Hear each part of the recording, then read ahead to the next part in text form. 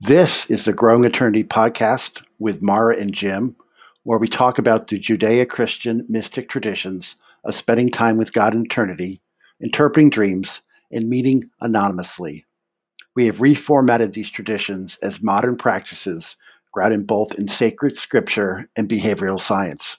Join us as we talk about 2 minutes in eternity, dreaming once, interpreting twice, and growing eternity anonymously.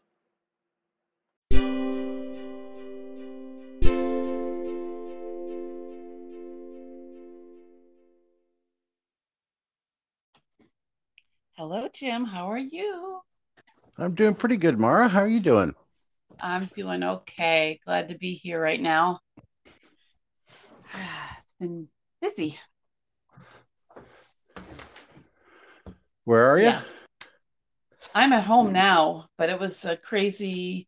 The last half hour of work today was just, it kind of threw me off kilter a little bit. So, um, yeah, no, it's all good. But yeah, it's just really good to be here right now. Kind of whirlwindy. Glenn was late picking me up at work, and I was kind of nervous about getting here on time. So anyway, it's all wonderful. So what's happening in your world? Oh, I don't know, not too much. Let's see, my youngest two are now up in upstate New York with my family for a couple weeks. Oh, lovely. Yeah, hanging out in the well, what was for a couple hundred years a dairy farm, which is now a kind of a more of a grass-fed beef and goat farm. Oh, that's nice. So they have no more school. Are they done this year? Yeah, they've been done for a little bit now, a couple weeks, I guess. Okay. Yeah, our last days are, I guess, this week. Yeah, you're always ahead of us, I think. Yeah, it's interesting. Well, because it's somewhere, well, north of here and south of you. Because when I grew up in New York, it was usually you went to school like right after Labor Day, and you weren't done to the Yeah, end of June. And I think that's true for a lot of the Northeast. it But the is. South, the deep South, and I think it's crept further north. They often go to school in the middle of August and they're done by the end of May.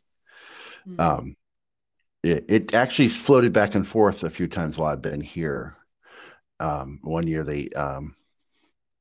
yeah. So when you actually went late and started early, and the kids got a really short summer. I think it's short here in particular because Virginia Tech is here, and I think the professors and the people who work at Tech like to go on vacation when Tech's not in session.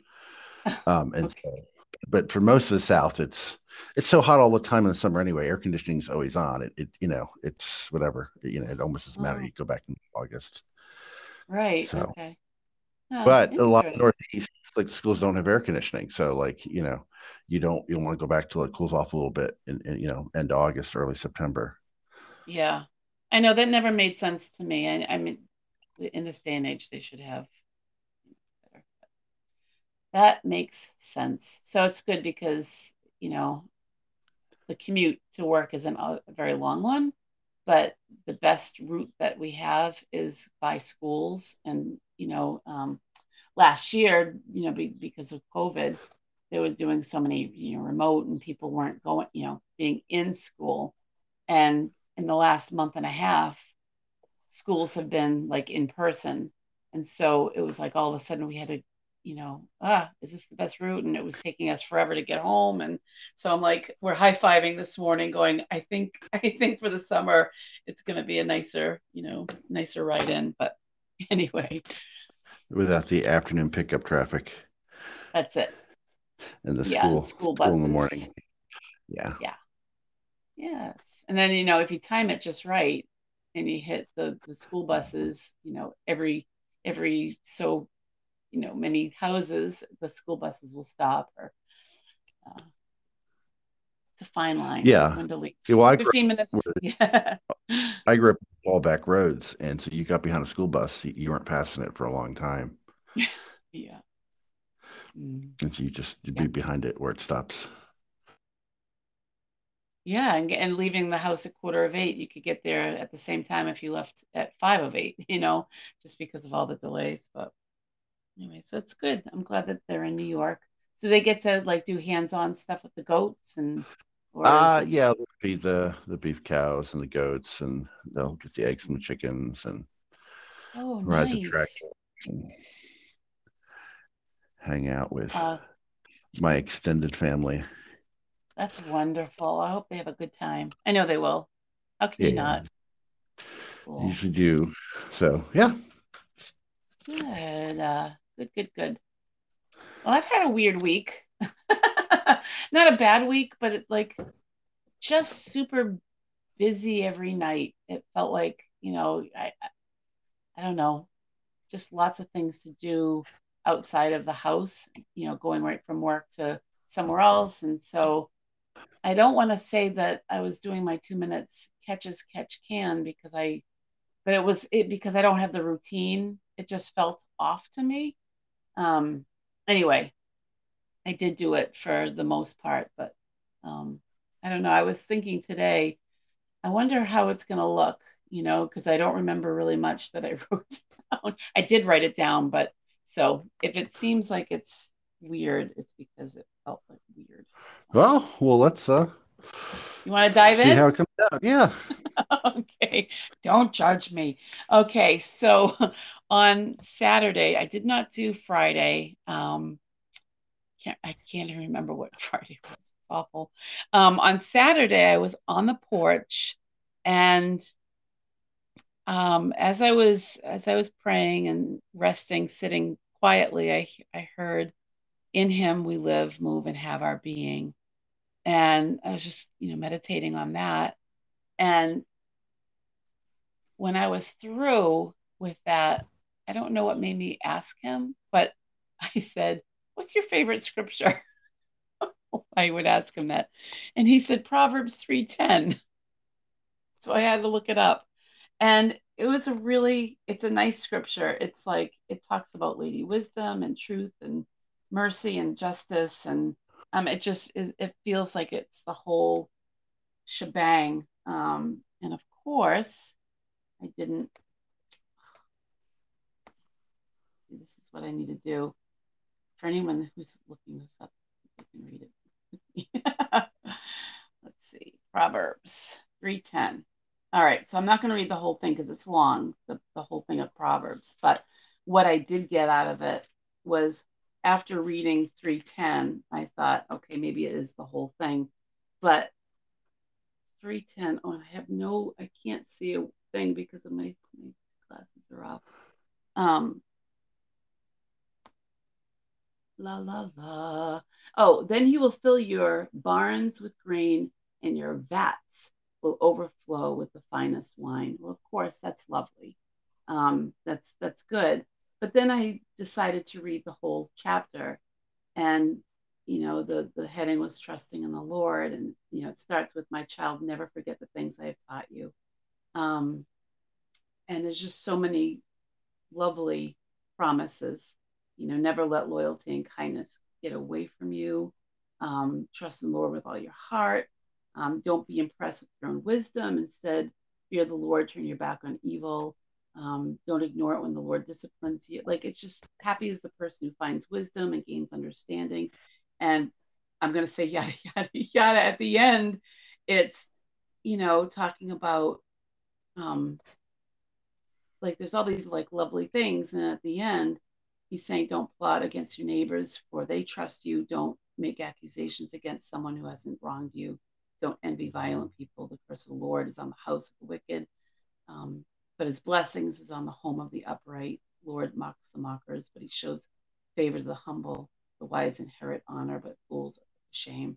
But it was just a I don't know, it was just a beautiful verse, and I just thought it was funny that I didn't know Proverbs 3 like verbatim, but when he said Proverbs 3, I was like, I can see why that would be it's a good one. Anyway. Well, yeah, and you Ah, said Proverbs 3:10, yeah. which it's I don't know, it's almost just like he's saying this is his favorite part, like filling the barns with plenty and overflowing the vats with new wine, Yeah. you Yeah. know. Yeah. It's lovely. It's good. It's sustenance and favor. And Um, and then on Sunday I cooked a lot and we had company out on our porch, which was very nice, and it lasted all day. Um, on Monday, I heard Job 3:33, and I looked up Job 3:3. There's not a 33 of Job 3, and then I looked up Job 33:3. Um, and I just couldn't make heads or tails. Like one of them is Elihu presents a case against Job. Um, there's part of Job 3 is where Job is kind of like on the defense. Um, I wasn't sure. A lot of times I'll see that, the number, the time 3:33. So I was wondering if it had to do with that or number nine. And I just wasn't sure. I wasn't getting anything from that, unfortunately. But yeah, I don't know if you have any thoughts on that at all. Well, I will say this is sometimes when God gives me a verse, like sometimes he'll just, he'll say something like, "Hey, Job threes," and I go, and I know, like it's not like I couldn't hear the verse. He was telling me threes, and so I'm looking at, 3, Right. 33, 33, 33, 3, because I know he's just told me threes.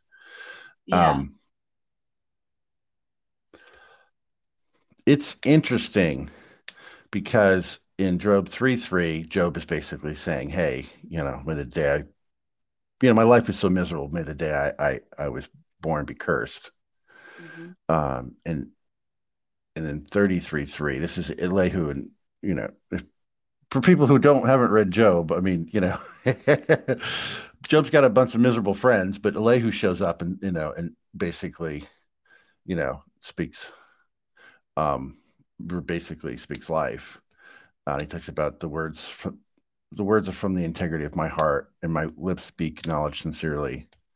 I just wonder if it just contrasts between the misery that Job is going through and the Lord going to come along and speak through someone to him later. Hmm. Um, Okay. that and so he's thinking, hey, my life is miserable, and then someone else has come along and said, no, God is blessing you. Um, Mm. so I don't know. I just wonder if there's there's just a mirror, between the two things. Um, Maybe. the misery of what Job's going through and the eventual answer, that comes along later. Right. Yeah. Yeah. There's a lot of drama in Job. Okay. Yeah, That. Job's a hard book for lots of people because it's like, oh, look at all this misery Job is going through. How could God allow that? And it's like, well, you have to understand, God is trying to bless him at the end, you know, which he does, right? God just he blesses Job. He makes it, Yeah. he blesses him. Um, and it's hard because like it's the natural thing for most people. It's horrible he had to go through that. It's like, well, yeah, I understand, but you know, people go through hardship all the time. It's just Job. There's closure to it because he went through hardship, and the result is God blessed him. He didn't He earn the blessed. hardship. He didn't. Yeah. Yeah, yeah. Um, because I mean, the very cynical. The very, like, oh, this is rough. It's like, um, I even know that, people when they're kind of deconstructing scripture will talk about, God let Satan mess with Job because it was a bet, and it was Mm. what, and it is a bet. Satan says, hey, God says, look at Job, he's great, and Satan says, I bet he'll curse you if, He'll crack if you. Yeah. Right. yeah, right, and that's why God does it. And it's like, no, no, it's God saying, hey, I need to bless Job, um, who's stupid enough to mess with him so that I'm justified in blessing him, you know. Right. Or as I don't know who used to say it. Maybe it was Wimber. He used to say that, he may be Satan, but he's God's Satan. God uses him for his own purposes. I mean, Wow. you need someone to mess with Job so that he can bless him. It's like, oh, Job's blessed, but I want to bless him more. Who can mess with him? So I'm justified in blessing him even more. Oh, well, Satan will mess with him, you know. Um, Wow. Mm. Yeah, yeah. So this is the Elihu is the beginning of the good end for Job, right? Because his other friends are saying, "Hey, yeah, I know you think you're good, but yeah, you must have screwed up. Just whatever, Yeah, right. We have friends Um, that are, yeah. Oh, um, but when Elihu starts speaking, and with the implication you speak on behalf of God, um, you know, God affirms God is good, but also as God being someone who's going to bless Job, um, mm, because he is good. Um, and so I don't know. It's these are two very mirrored parts. The three where Job is miserable, and it's just it's just beginning. mm, um, and um, and then Lehu is someone is speaking now life, and that's just beginning. Even though it's toward the end of the Book of Job, the blessing starts at the end of the Book of Job and just continues for the rest of his life. yeah. So Well, yeah, now yeah. I feel like I have to do some 2 minutes or maybe some 15 or half an hour journaling on those two, very different things. There's probably Right, something right, more yeah. there then. Yeah. Okay. Let me put a little star on that one. Go back to this. Okay. Then Tuesday, I have been feeling like I've been feeling a stir on is am I due for a next question? Um, and so I I wrote down what question to go deeper. And I really felt like, what was in my heart was to just go to the next level, to go deeper. Like I remember we were in London um, at the School of Ministry, and my husband got a prophetic word from somebody, and it was pretty, I would say, out there, but I kind of have the same thought. Like the love letters are nice, but it's time to get into bed. It was more like more deeper intimacy. And I kind of feel like there's something like the next level that I'm needing or wanting. Um, and I don't think this was as a result of that, but I do have Isaiah 54 written down. Um, and some of the things that I wrote, or sorry, underlined, um, was, yeah, I don't know if this is connected, but O storm battered city, troubled and desolate, I will rebuild you on a foundation of sapphires and make the walls of your houses from precious jewels. You will live under a government that is just and fair. Your enemies will stay far away. You will live in peace. Terror will not come near. Anyway, I don't know if that was like a call and answer, but I did get that Isaiah 54.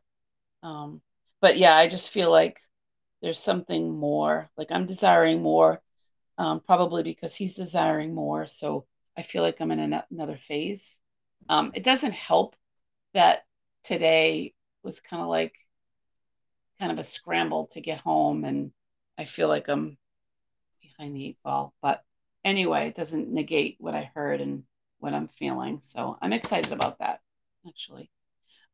Yesterday, I was doing breathing exercises because um, I was super busy and I heard the word balance.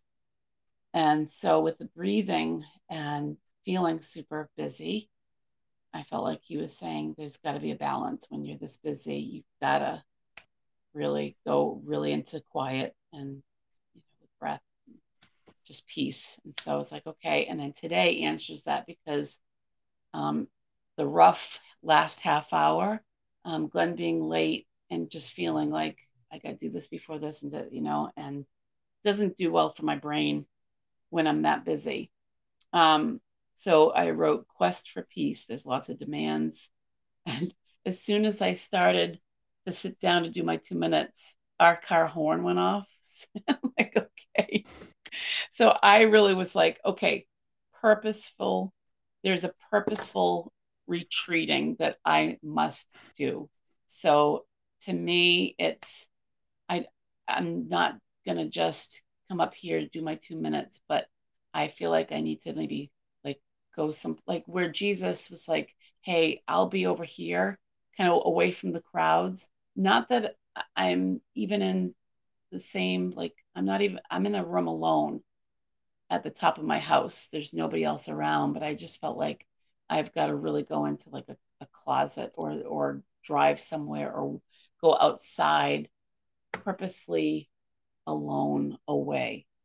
Um, Even if it's just like a my head and my heart are in agreement with that. So that was my week. I told you it was going to be all over the place. Hopefully it makes sense. Yeah. Yeah. Well, it's interesting too, even with Isaiah 54, because it's about rejoicing, basically to people who've already been through it or are in a rough place or, who are barren, that Yeah. he's going to make them fruitful, Yeah. that the desolate, whatever, he's going to resettle the desolate cities, that the dispossessed descendants will possess nations. It's a blessing to those who've been going through it, which is very similar of the transition from the Job 3 to the Job 33. Interesting. Um, because this Huh. is this is both those things in these paired sentences and stuff. Um, yes, I just wonder, yeah, if God's speaking to places where you felt desolate or you've you know Uh, gone through a hard time and don't even realize it because it's just become normal that he wants to right. revisit those areas and he wants to come and and you know encounter you in those places, um, Yeah. in the desolate and the dry and the in the unordered. He Yeah. wants to come and have life again. So yeah, maybe he's calling you away, to be with him, to go deeper in with him, like you're feeling Mm-hmm. like you want to a new question you want to do, as they say in the last battle, they call it in Narnia to go higher up and deeper in, Mm-hmm. where they're, when they get sucked into Narnia heaven, you keep on going up higher and deeper in, and the higher up you get into Narnia, and the deeper in you get, the bigger it is.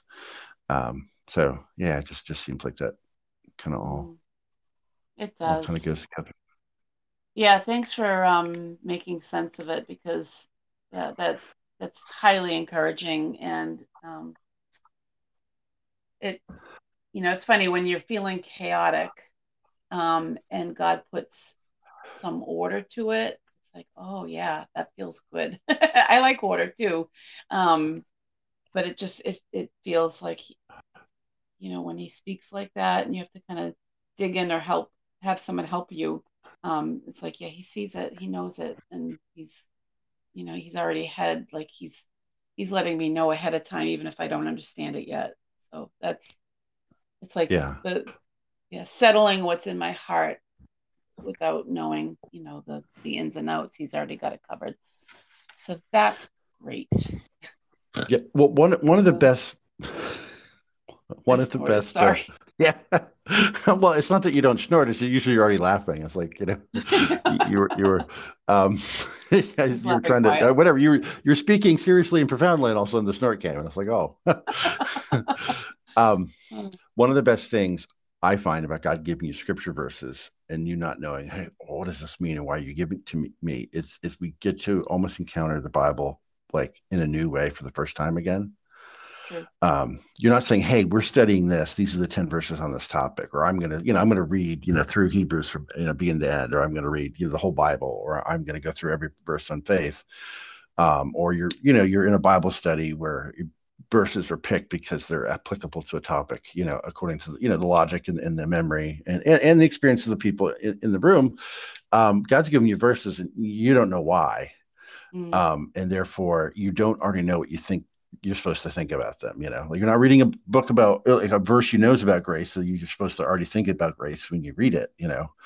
right. You're encountering a person you don't know why and what he's saying to you in that moment. You might know what the words are saying, although if you go look at the pictographic stuff in Hebrew or the stuff in Greek, you might realize that like this will there maybe you don't even know surely what that's saying exactly. Um, but it's all of a sudden it's like God, this is your word. You gave it to me. What does it mean? Because I think in the kind of the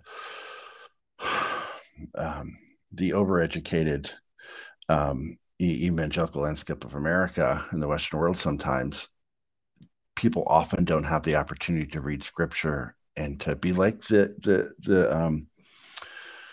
Ethiopian, where he reads it, he knows it's important, he knows he's drawn to it, and he has no idea what it means. And says, God, what does this mean? And that's when Philip, gets teleported, and shows up and tells him what it means. He genuinely reads something, he genuinely knows it's important, he genuinely has no idea. Oh, He's not yes. full of theology or Bible study or 10 things he was told or 1,000 sermons he's heard that already tell him what that he should think it means, or give him the systematic theology that tells him how to process that verse. None of that. He just reads it, knows its importance. Like, what does this mean? And someone, of course, it shows up in the person of Philip. Philip shows up and tells him, but I think it's because he knew he didn't know what it meant. He didn't think he already knew. And he wasn't trying to figure it out. He was asking God. And He wasn't, he was. that's why God gets all the glory for that, because like if it yeah, I'm the expert and I know all this, it's like that's pride. And if God surprises you, it's all him, and it just shows you that okay, I'm thank you for keeping me humble, or please keep me humble because I don't ever want to, yeah, that makes total sense. Yeah, the pressure to think you should already know something, is it gets in the way of, it gets in the way. We see this with the Joseph, when he's in Egypt, as a convicted sex offender and a Yeah, right. slave and a smelly shepherd, and he gets brought out before Pharaoh. And Pharaoh tells him his dreams, and Joseph says, I can't interpret your dream. Because Pharaoh says, I've been told you can interpret dreams. Joseph says, I can't interpret your dream, but God will give you an interpretation. And you could say, well, he's being diplomatic. He's, just being, he's trying to sound humble. He's trying to not take credit. But to me, it's the key to interpretation. Whether it's trying to understand what God's saying, or what something means, or understand Scripture, or to interpret a dream, which is the first step is to get to the point where you have no idea. I don't know. I don't know. I don't know. And when we don't know and we look to him to know, because, like then we can, it's Joseph is confident that God knows and will interpret the dream. And he's confident that he can't do it. And that's not like, I'm miserable. Maybe God will help. He's not saying that. He's saying, I don't do it. God does. My job is to not know what I'm doing so that God can show up and know what he's, my job is to have empty hands so God can put something in them. And I know God will give you the answer because I know that I won't have the answer. And that gives me the confidence that God will have it. They're not unrelated, not knowing and God knowing.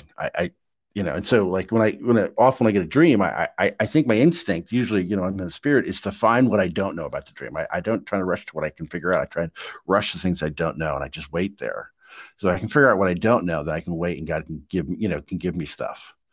But if I just occupy my time with what I know about a dream, I maybe God won't give me anything because I'm too busy Yes. knowing things. Um, Yes. and so it's hard because every time God gives you a verse, you're like, why on earth did you give me this verse? Like, why? I have nothing. I have no idea what I'm doing. Maybe I'm not hearing. Maybe I don't know. Maybe it wasn't you. You're in this place of vulnerability and can place of need, of not knowing. And then when God gives you, he meets you there, gives you something you weren't expecting. Um, this is our relationship between us and God. It's his job to know. It's our job not to know. And then sometimes we turn around and we know things that people don't know because God is working through us. But when we're with Him, you know, right? It's it's our job to receive, whether it's love, right? We can love others because He first loved us. um, we have to go before him, like not being loving at all, and receive his love, and then we can be loving, or with this, where I don't know what this means. I don't, so that's what I It's like about funny. God giving us verses is it circumvents our confidence or what we've been told or what we already think or you know, um, or the commentary or all that kind of stuff. It's a struggle. I've always, I'm a I like to since I was a little girl, like I remember Sunday school and just having the answers, and it's like, that was a long road to the place where it's like, oh, yeah, I don't have to have all the answers. That's cool. And then it's like the more that I know things, the more I know that I don't know anything. Like, Right, yeah. right. So it's a good place to be, really. Right. And that's not just true with knowing what God's doing. It's like, I don't know what he's doing. Let's ask him. But Mhm. it's also the mysteries of the faith. It's the more you get to know God, the more you see that the more you see you don't know. And it's not an ignorant mystery. It's I'm well informed. I know a lot now, and so I'm much more qualified to see. Oh, there's a lot more I didn't know that I knew before. When I knew a little bit, I knew there was more I didn't know. But now that I know a lot, I know there's a lot more than I could even I could have ever imagined before that I don't know. Um, the mysteries of God, they're like a hole. The more you dig into the mysteries of God, the bigger the hole gets. Yeah. And you're digging into mysteries, and the hole's getting bigger, and yet you're getting to know him more. It's not that you're not knowing. He's not, messing with us by hiding and keeping us ignorant. He's um, initiating us to the mystery of who he is. It'll just take longer than forever to fully know him. Um, Yeah, the so bigger that place gets, the smaller we get. So that makes sense too, you know. right, right. And then one day you're at the bottom of the Grand Canyon with a shovel, and you're like, "How did I get here?" I was just trying to Yeah. get to the front. I didn't understand how big a job it was. You know, Oh. I realized I've just begun. Wow. Oh, that was really, really good. How about your 2 minutes on So slow dreams? down a little bit. I was using this Venn diagram, and every 30 minutes going for a walk and coming back and seeing things. That's slowed down a little bit, only mainly because it was so disruptive in the sense that I would go take a walk, and then I'd get productive, and then so stopping and yeah. Anyway, um, let's see. So I was I think just the perpetual cycle of doing that kind of burned out by Friday. So I didn't write anything down Friday. I didn't see things or hear things. I think it was overloaded on the system on Friday. So I reset on Saturday. Um, Mm. and the Lord brought me to this verse. I heard Elijah 16:4, but I was like, okay, I know that's when he does that, it's like, okay, Elijah doesn't have a book. He's just in a bunch of them. It's like, okay, so that's, um, but he drew me into to Kings, particularly in the passage where it talks about the ravens brought him bread and meat in the morning and bread and meat in the evening, and he would drink from the brook. Um, and I just, the felt Lord was, talking about just providing. Um, and then let's see, later in Saturday. Oh, I was smelling baking dough. I'd say baking bread, but I couldn't write it down. Every time I went around baking bread, I wrote down baking dough. And even when I transcribed it later, I was going to write down baking bread. So baking dough, I know something's baking, and I know it's some type of dough, but I don't know what it is. I just smell it cooking. Um, Mm. and then I think earlier in the day, before that, I could feel his breath on my face. It was warm, and I could almost like my eyes were closed, but it was almost like his face was close to mine. I could feel his looming presence. When someone holds their face close to yours, even if Yeah. your eyes are closed, you're touching. You just feel how close their face is. I could just feel the Lord's face was that close. And I was tasting this strong dark wine. I think he was. I don't know if he was pouring into a cup in my hand. Beautiful.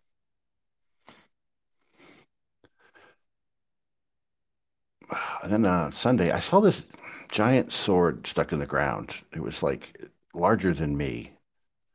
Um, and then the Lord brought to me Job 14:7. Um, there's hope for a tree that when it's cut down, it will sprout again. And when it shoots will not fail. Um, and it's just interesting because this is the middle of Job, sort of, and it's about, hey, there's hope for the tree that's cut down, it'll sprout again, and its shoots won't fail. It's almost like after it's been cut down the first time, it grows back. The shoots won't fail after that. Um, and I was smelling ozone. Like I don't know, like you smell like a copier or with electricity burning or lightning, that kind of ozone, from you know however that Yeah. works. From what happens there when it goes through some electricity.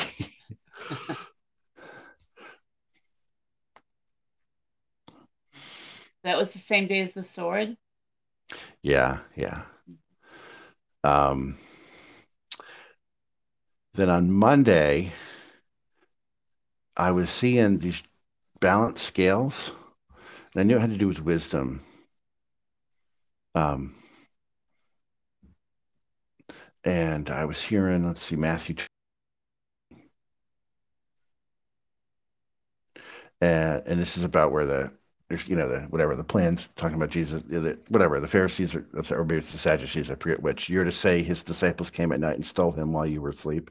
And I thought I had to go with the scales because this is the propaganda of the lies they were telling about Jesus. Like just tell everybody that his disciples broke into the tomb and stole his body. And that'll explain why he wasn't there. Um, and I think the wisdom had to do with being able to be able to discern out the truth being told and things that weren't being the things that were like this things the kind of the propaganda of man um, and I was smelling. I'm gonna say it was boiling water. I don't know how to it's like it wasn't so much steam. I just knew it was. I could smell water being boiled. Um, then I felt a hand around my right wrist, and it was lifting my arm up. It wasn't pulling my body up. It was lifting my hand up above my head.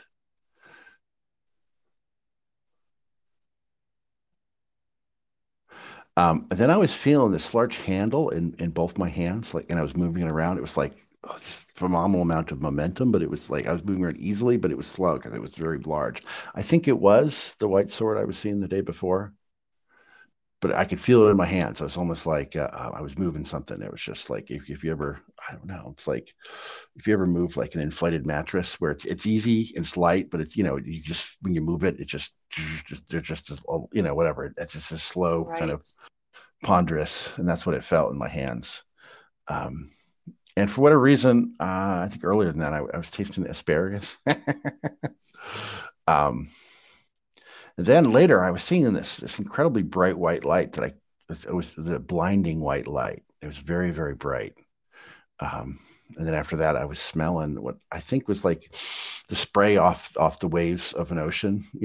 That's being brought by the breeze. I was smelling the ocean spray that the wind was blowing in my face.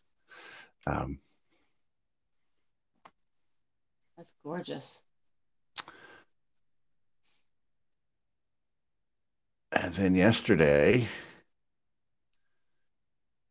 no, just Tuesday. I'm sorry. Yeah, I just shared Monday. So it's Tuesday. I was seeing a giant geyser just shooting up.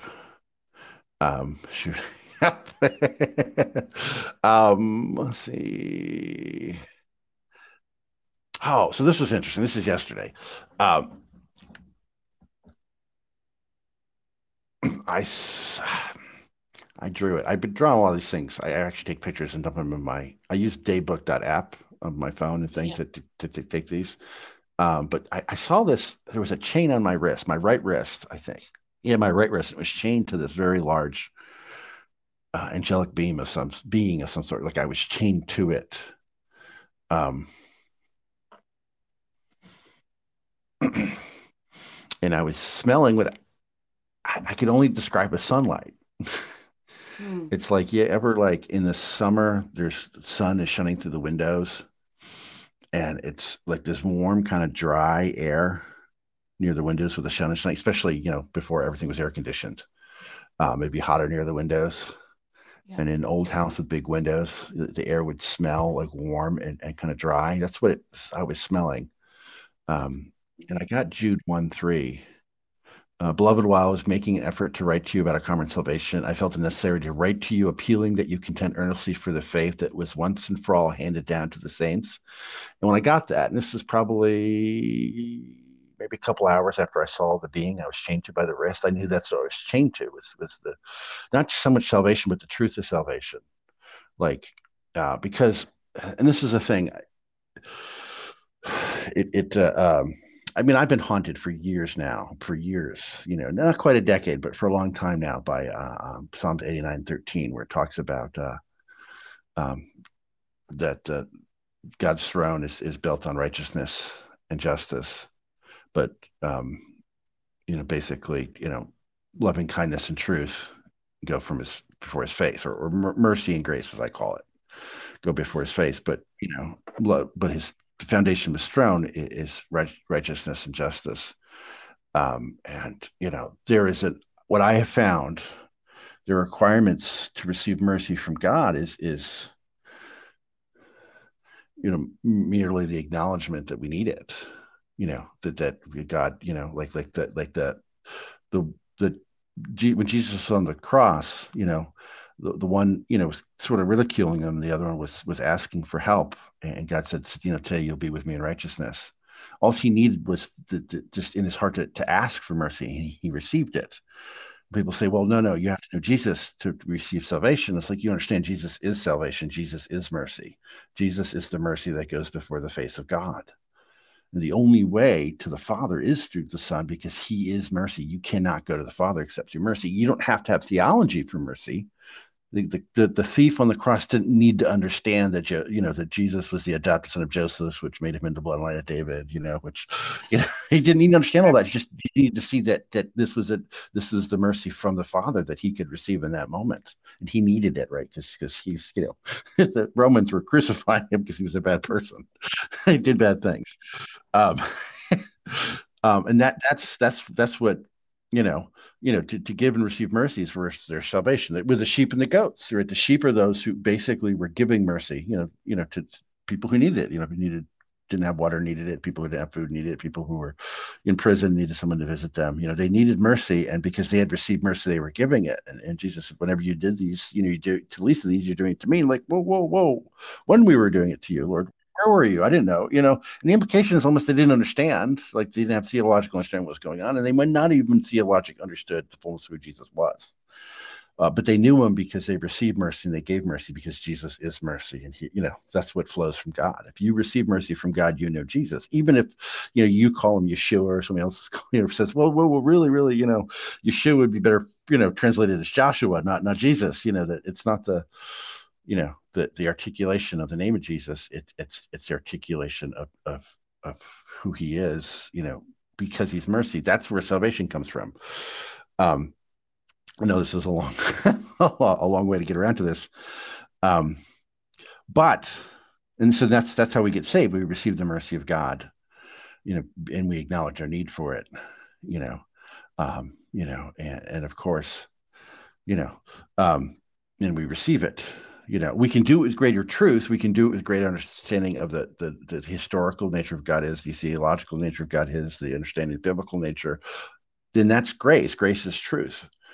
And so while God has continually overwhelms me with basically his universal desire to pour out mercy on anybody who's willing to receive it by humbling themselves and being needy before him, it doesn't change truth. You could be someone who lives a life that doesn't attest the truths of Scripture, and in a moment of opening up to the mercy of God, he gives it to you, like Zacchaeus, or like lots of people. The prostitute that Jesus showed up and gave mercy to. He wasn't affirming prostitution. In fact, he told her to go and sin no more. But because she needed mercy and was willing to receive it, she gave it to him. He gave it to her, and because he was pouring out mercy, everybody who wasn't willing to receive it got chased away. you know? um, and so, but it doesn't change what truth is. And so it's like it's like, no, someone needs mercy. You give them mercy. You just unending without condition. If they're willing to receive it from the Lord. But when they start asking for truth, then you don't lie to them. Right. And that's hard. And I think and that's the thing I think I was chained to, is the testimony of the truth of salvation, not just, yes, the unlimited mercy salvation which God is pouring out, but the truth of it too. Because you get in some weird situations with people where they see that you utterly aren't condemning them and judging them at all. God's just pouring out mercy to them, and you're not giving it to them conditionally. If you change your lifestyle, you can receive God's mercy. If you, God gives mercy to the woman caught in adultery first, and then he tells her not to sin afterwards. Right.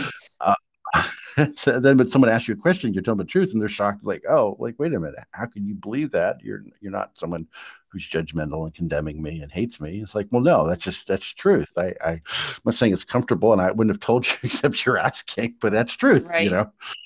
Um, and I think that's what I was chained to. Wow. Salvation, right? That was handed down, right? It's been handed down from the beginning. The truth of salvation is you know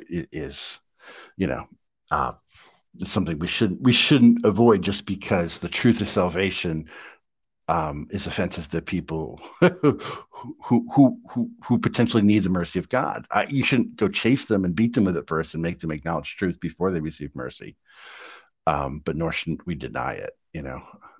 And I'm not saying I'm inclined to deny it. That's why I was chained to it. I think I've been chained to it for a while.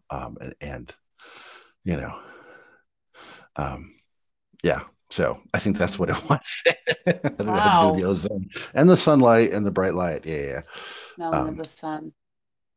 yeah. Wow.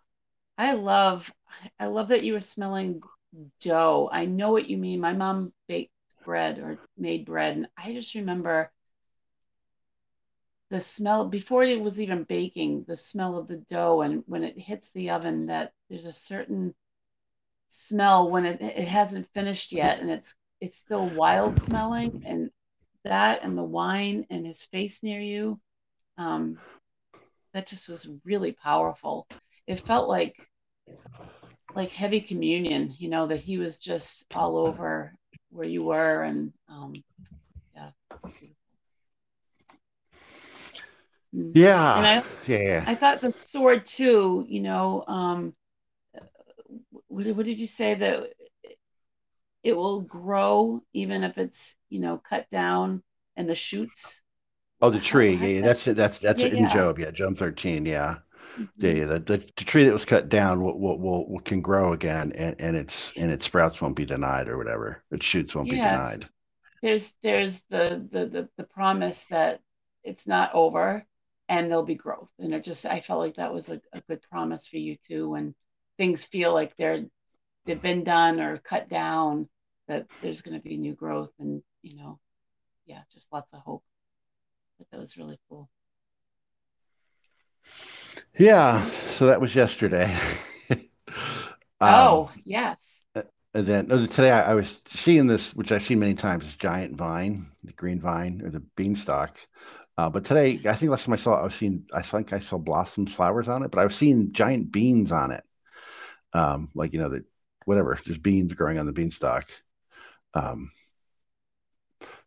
but again, it's a large, yeah, it just seems very large what I'm seeing. It's like it's growing in the middle of the room, but it's very large, like you see portraying in, Jack and the Beanstalk, but I was seeing beans on it this time.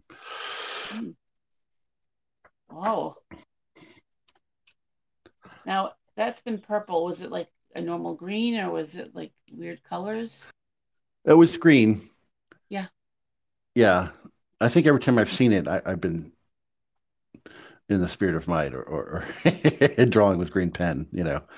Um, so I assume it has something to do with spirit of might, and there's some fruit coming off of it. Mm.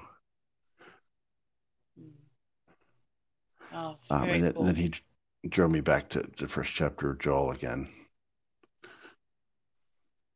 So, which I've gotten for a few different things for a few reasons. Mm. But this particular part was about Joel. I heard Joel 1:9, which is about the grain offering, the drink offering, but cut off from the house of the Lord. The priests mourn.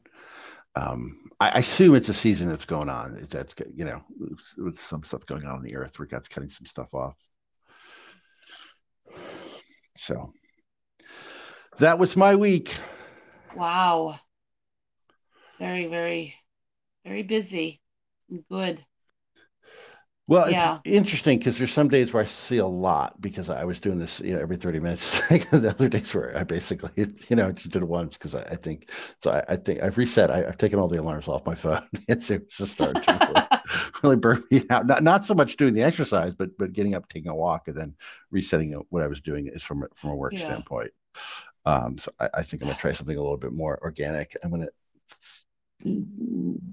put the clipboard in which I'm was been drawing and writing down the things I've been seeing and doing the 2 minute exercise with. I think I'm going to put it near the door so that as I enter and leave, I'll see it or bump into it and stop and do it. So if I so instead of an alarm going off and making me go for a walk and I come back and do it, I think I'm going to try and do it more organically when I go through a certain doorway.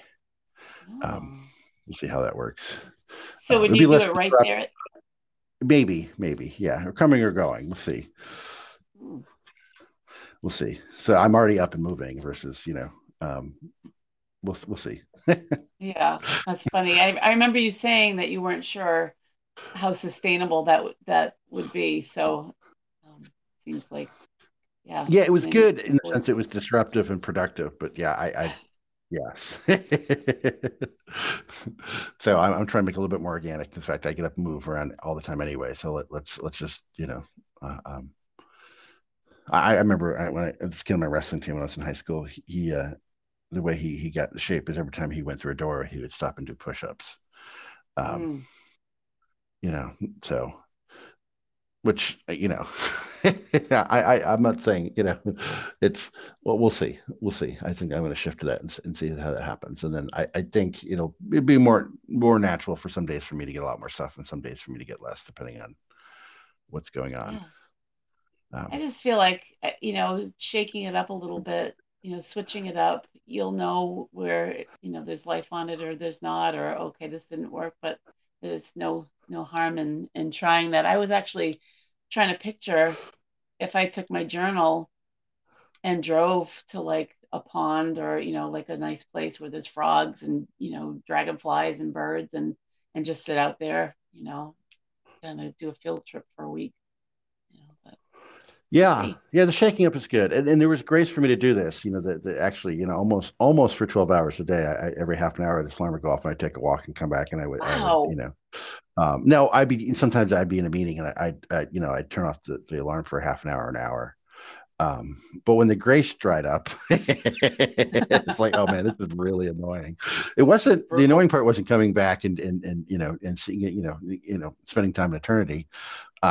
It was just being disruptive from what I was doing and going and walking. So I it's like, oh, there's grace to do that.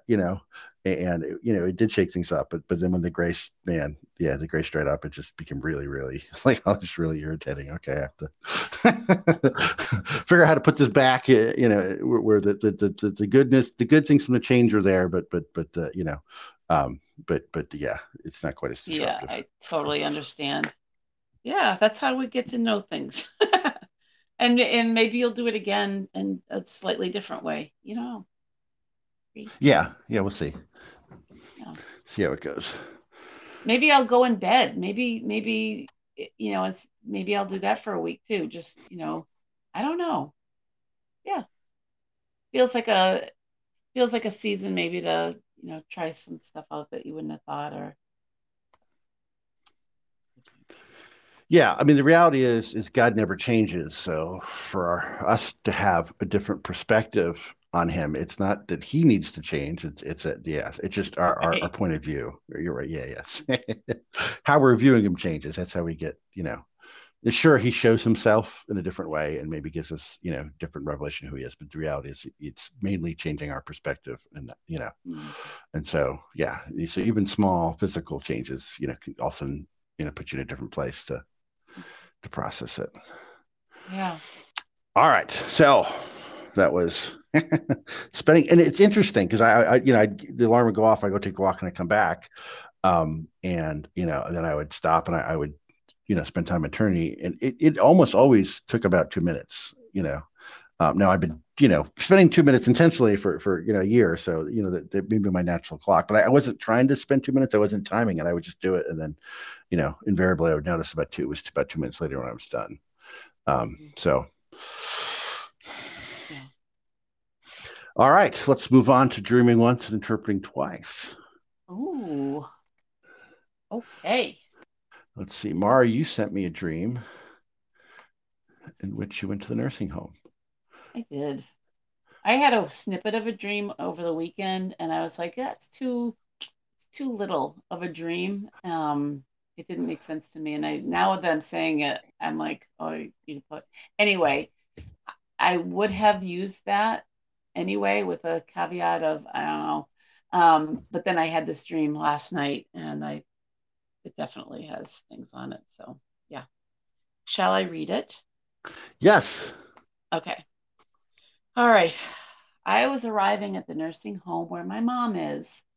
I was in a big box truck like UPS. There were a ton of nurses and staff on the lawn to the right. They were listening to music and dancing. I had a box of provisions from my mom and had opened the box to make it easier for her to open. Everything was wrapped in pink. I went to her room and she went to get something off her wall. She hopped up on her bed to grab something off of her wall before I could tell her to be careful. She got down just as easily. When I went to leave, there was an older man, a resident I do not recognize, that came over to me. I gave him a hug, but as soon as I was going to leave, he pinched my backside. I immediately turned to him and said, "That is inappropriate." My finger was in his face. It was like, no. Anyway, that was my dream. Yeah. Ooh. So, so I think this is interesting. I do think this is mainly about the nursing home, um, and maybe places like it in particular, because I think God has stuff for them. The people who are working there, are now in a place, where the long grind of COVID is easing off, and they're in this place of maybe relaxing and rejoicing. And I think God has stuff for them. I think that's why you're in the big back truck. Specifically, right? You have something for your mom, and you opened it to make it easier for her to open. Um, and I think that it really has to do with what's going on, with your mom. And she's in this vulnerable place where she needs help, and it's really a tender, caring moments between you and her, where you're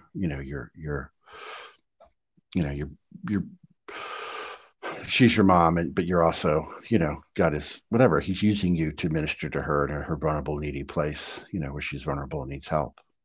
Mm-hmm. Um, so I think it's interesting when you go to her room, right? And she went to get something off the wall, someone who needs help, because you're visiting her, you're bringing her something. It's tender, it's gentle, it's caring. I think the pink is about just the vulnerable, the emotional, but she in the room, she's up on the bed getting something off the wall, hopping on it. In which you're all, be careful. This is the thing when I talk about you get to the thing in the dream, like, what don't I know? That's the thing I want to know. Because this stuff, yes, I think God is using you and using other people to minister to people who are coming off this long, long, long season of service, particularly this nursing home, right? Particularly those people. That He's got things for them as well. You're driving a truck there. You're not just bringing something to your mom. God is using you, and others like you to bring to them in general. Yeah, that makes sense. But the wall was interesting because why the wall? Um, and I was like, oh, the wall. I found the wall really fascinating because I think this has to do with where she is between. She's right next to the wall between this life and the next. And even though you're bringing her things that she might need or that minister to her heart and her emotions, you're being gentle and intentional about it. Um, she's grabbing things, that are basically, on the Off the wall wall. between this life and the next. Yeah. And they're easy for her to reach because she's close to this wall, because she's old, you know, Yeah. and the season of life she's in is preparing, for her physical life to end. Yeah, I don't know how long it'll last. I'm just saying that's clearly, that's part of the season she's in. And there's it's easy for her to grab things, and it might be scary that she can do that because it shows how close she is. She's living close to the other side. Um, and I think that I found that the most interesting thing, is that she get up and down easily, because it's close to her. She might need help unpacking things in the natural, even, her thoughts, her emotions, and her feelings and how she's doing. She might need tender care physically and emotionally and mentally. But on the other hand, I think she's pulling stuff, from the spiritual realm because, she's living close to the wall. Not just because I'm not saying because her life's going to end soon, but because her life is at a stage where, um, it's ruled by how close she is to the wall. her mental and her physical abilities and their timeline. And of course, startling, so yeah. Hmm. Like when you hit a wall. But it's funny because the I didn't say this in the dream, but the wall was featured. Um, eh, like there was I don't know what she was grabbing off the wall. Um, and in real life, she's non-ambulatory. She can't walk. She can't do anything to go to the bathroom or to get up for activities. They have to have a machine to take her out of bed and she cannot use her legs. So in my dream, I was like, I couldn't even get out what are you doing? Like, so yeah, that makes sense. I mean, yeah.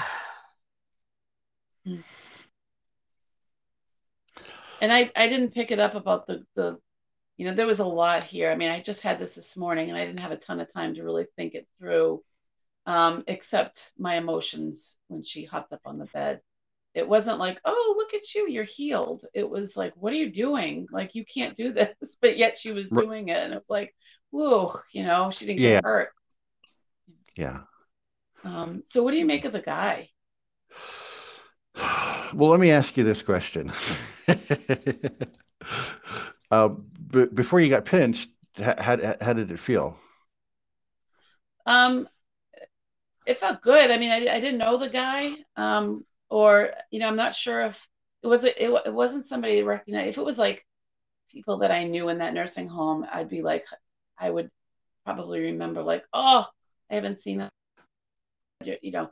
Um, but it was a hug, and it was I don't know, it felt neutral, I guess, um, because I didn't recognize them. I think the hug was like, just a hi, but I don't think I experienced any emotions really hugging him. Yeah. Um, He came over to me. I gave him a hug. yeah. Yeah, but This is gonna, I think this is death, and not in a satanic bad sense, just in a, you know, I think in the season of walking through your mom, if it's just the season of the end of her life, I think you're drawing close to death. And there's some sad comfort and yet some some uncomfortable moments. you think so? Yeah, I don't think this is, oh, that nursing home your mom is, there's some creepy old men there, which I'm sure there are, right? Because, Everyone sex has addicts a. and pedophiles, they turn 85, and, they don't also become functional and whole. I have friends who are, I have friends who are social workers, and they got out of social work because they just were just so appallingly shocked by how, by because they were working for the county and dealing with old people, and one of the reasons they got out of social work is they were just grieved by how, you know how sexually deviant these old men, they're alone, maybe because they've, and I'm not saying this is this nursing home, but they're alone in these county homes because basically they were probably not good men for most of their lives relationally, Mhm, and they're still not like that. They're highly inappropriate, mhm. um, and I don't think it's about that. I really don't. I really think it has to do with drawing close to death in this season, and both the sorrowful, the sorrowful comfort, and yet the yeah, being, and yet, dealing with death also, like it's biting you in the backside, um, yeah. So for me to turn and say that is inappropriate. Yeah, well, here's the thing, right? Um, sure, there are things that seem inappropriate. Absolutely. Maybe things are inappropriate. Like, that's not, um, but, you know, um, I don't know. I don't know if you're learning where you want to deal with death and where you don't want to deal with death, where you find it to be appropriate. to process it and where you don't find it appropriate. I don't mean in a sexual way. I just mean in a, that's outside my comfort zone. And that being a metaphor for me inside your comfort zone. Yeah.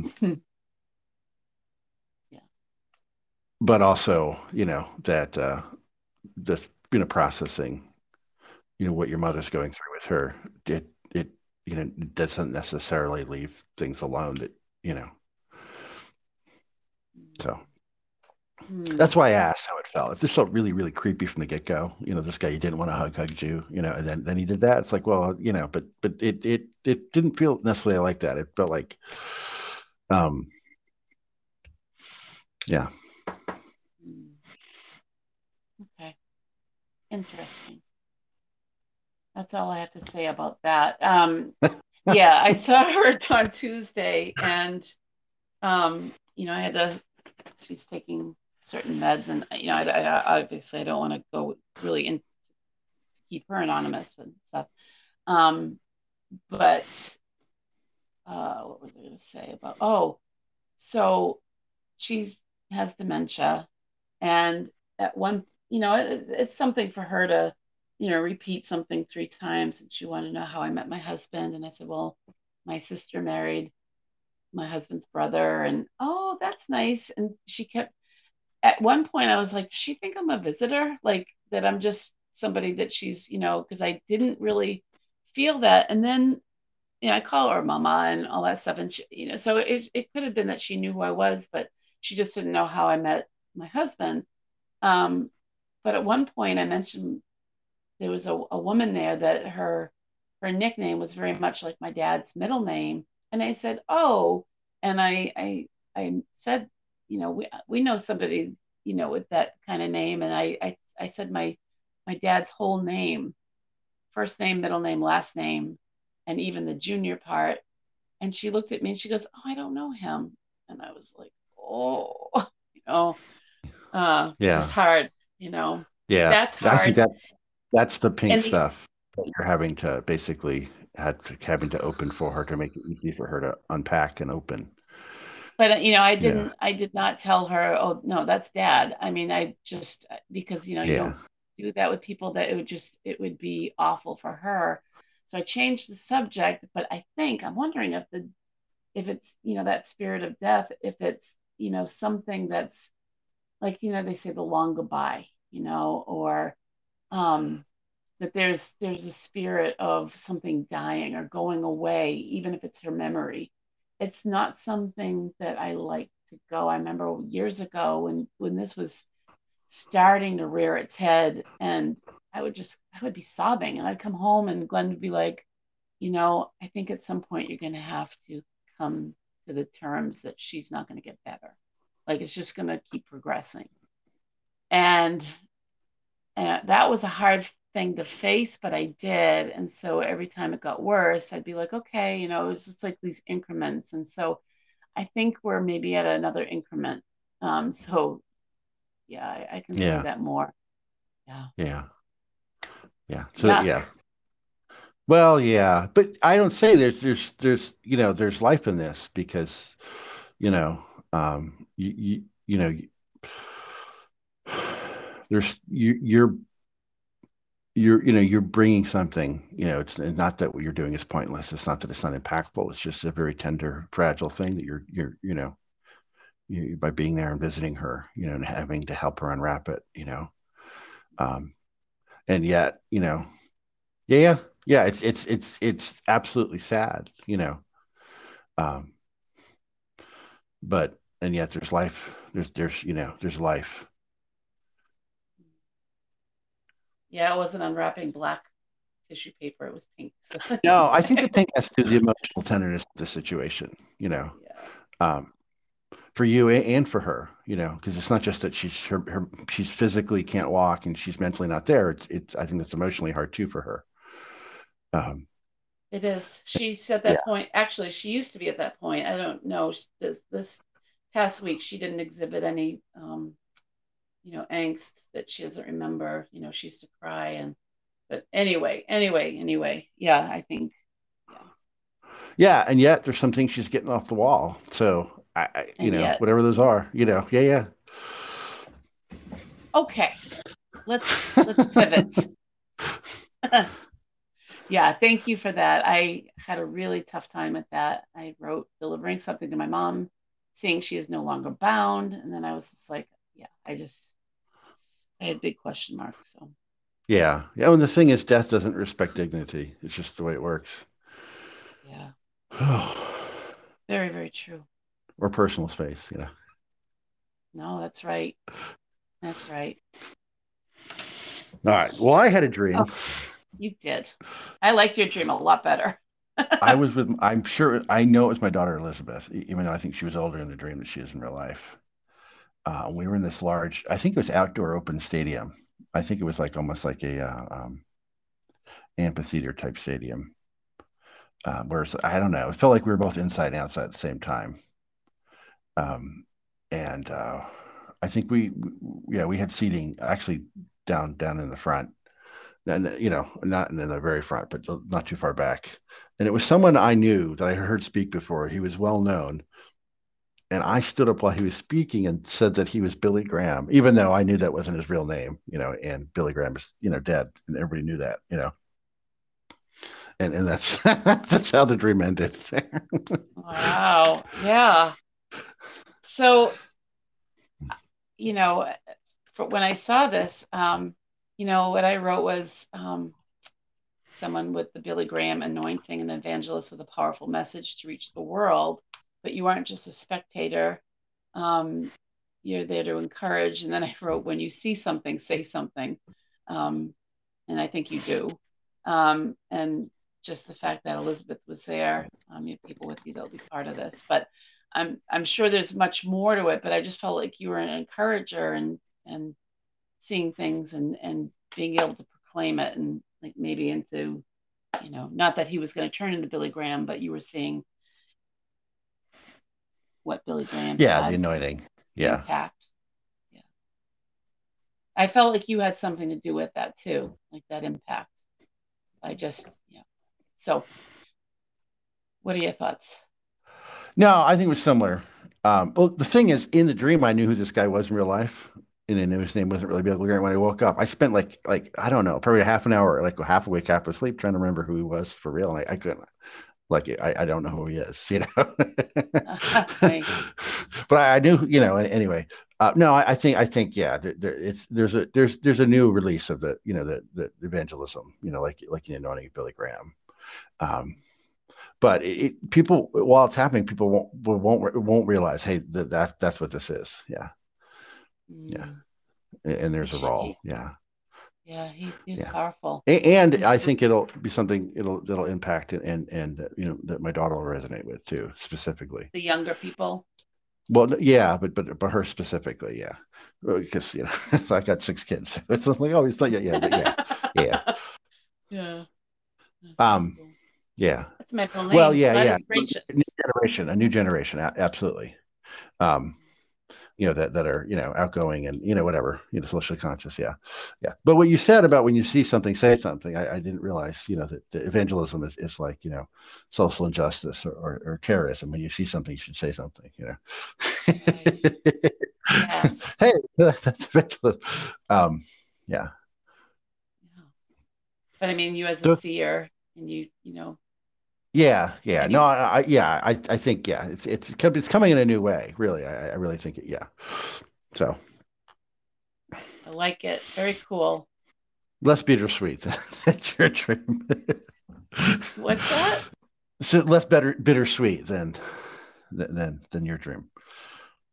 Yes, I liked ending it with that dream, with yours. Yeah.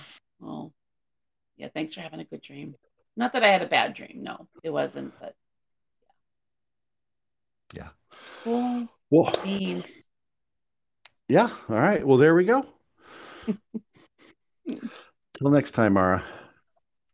Okay, Jim. We'll see you next week. Right, right. Unless we both have the same dream, and then we'll see each other before then. That'd be cool. Yeah. All right. Bye. Let's have it be happy. Bye.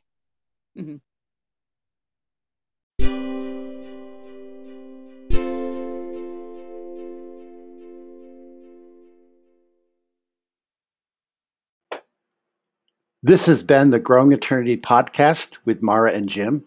For more information, including how to record and submit questions, or coming on the podcast to talk about your own journey with 2 Minutes in Eternity, Dreaming Once, Interpreting Twice, and Growing Eternity anonymously, go to growingeternity.org.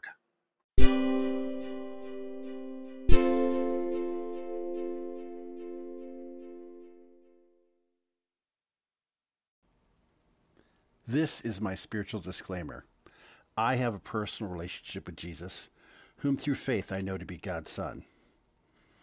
Through him I know God the Father, who has poured out God the Spirit on all flesh. I believe that the Bible is the inspired word of God and is both factually and symbolically true, although some passages at different times have a greater emphasis on either facts or symbols. I believe that our translations, interpretations, and applications of Scripture are imperfect, but that through the Spirit we are led into all truth. You do not need to have the same understanding or faith as I do to benefit from or participate in this podcast or the practices discussed. If you are seeking a higher and better power of some sort, we will have some common ground. Please feel free to adapt these podcasts to your own personal journey and perspective. Although I believe God offends the mind to reveal the heart, it is not my personal intention to cause offense to any specific person or group, rather that all people might be offended by the truth, comforted by the Spirit, and transformed as a result.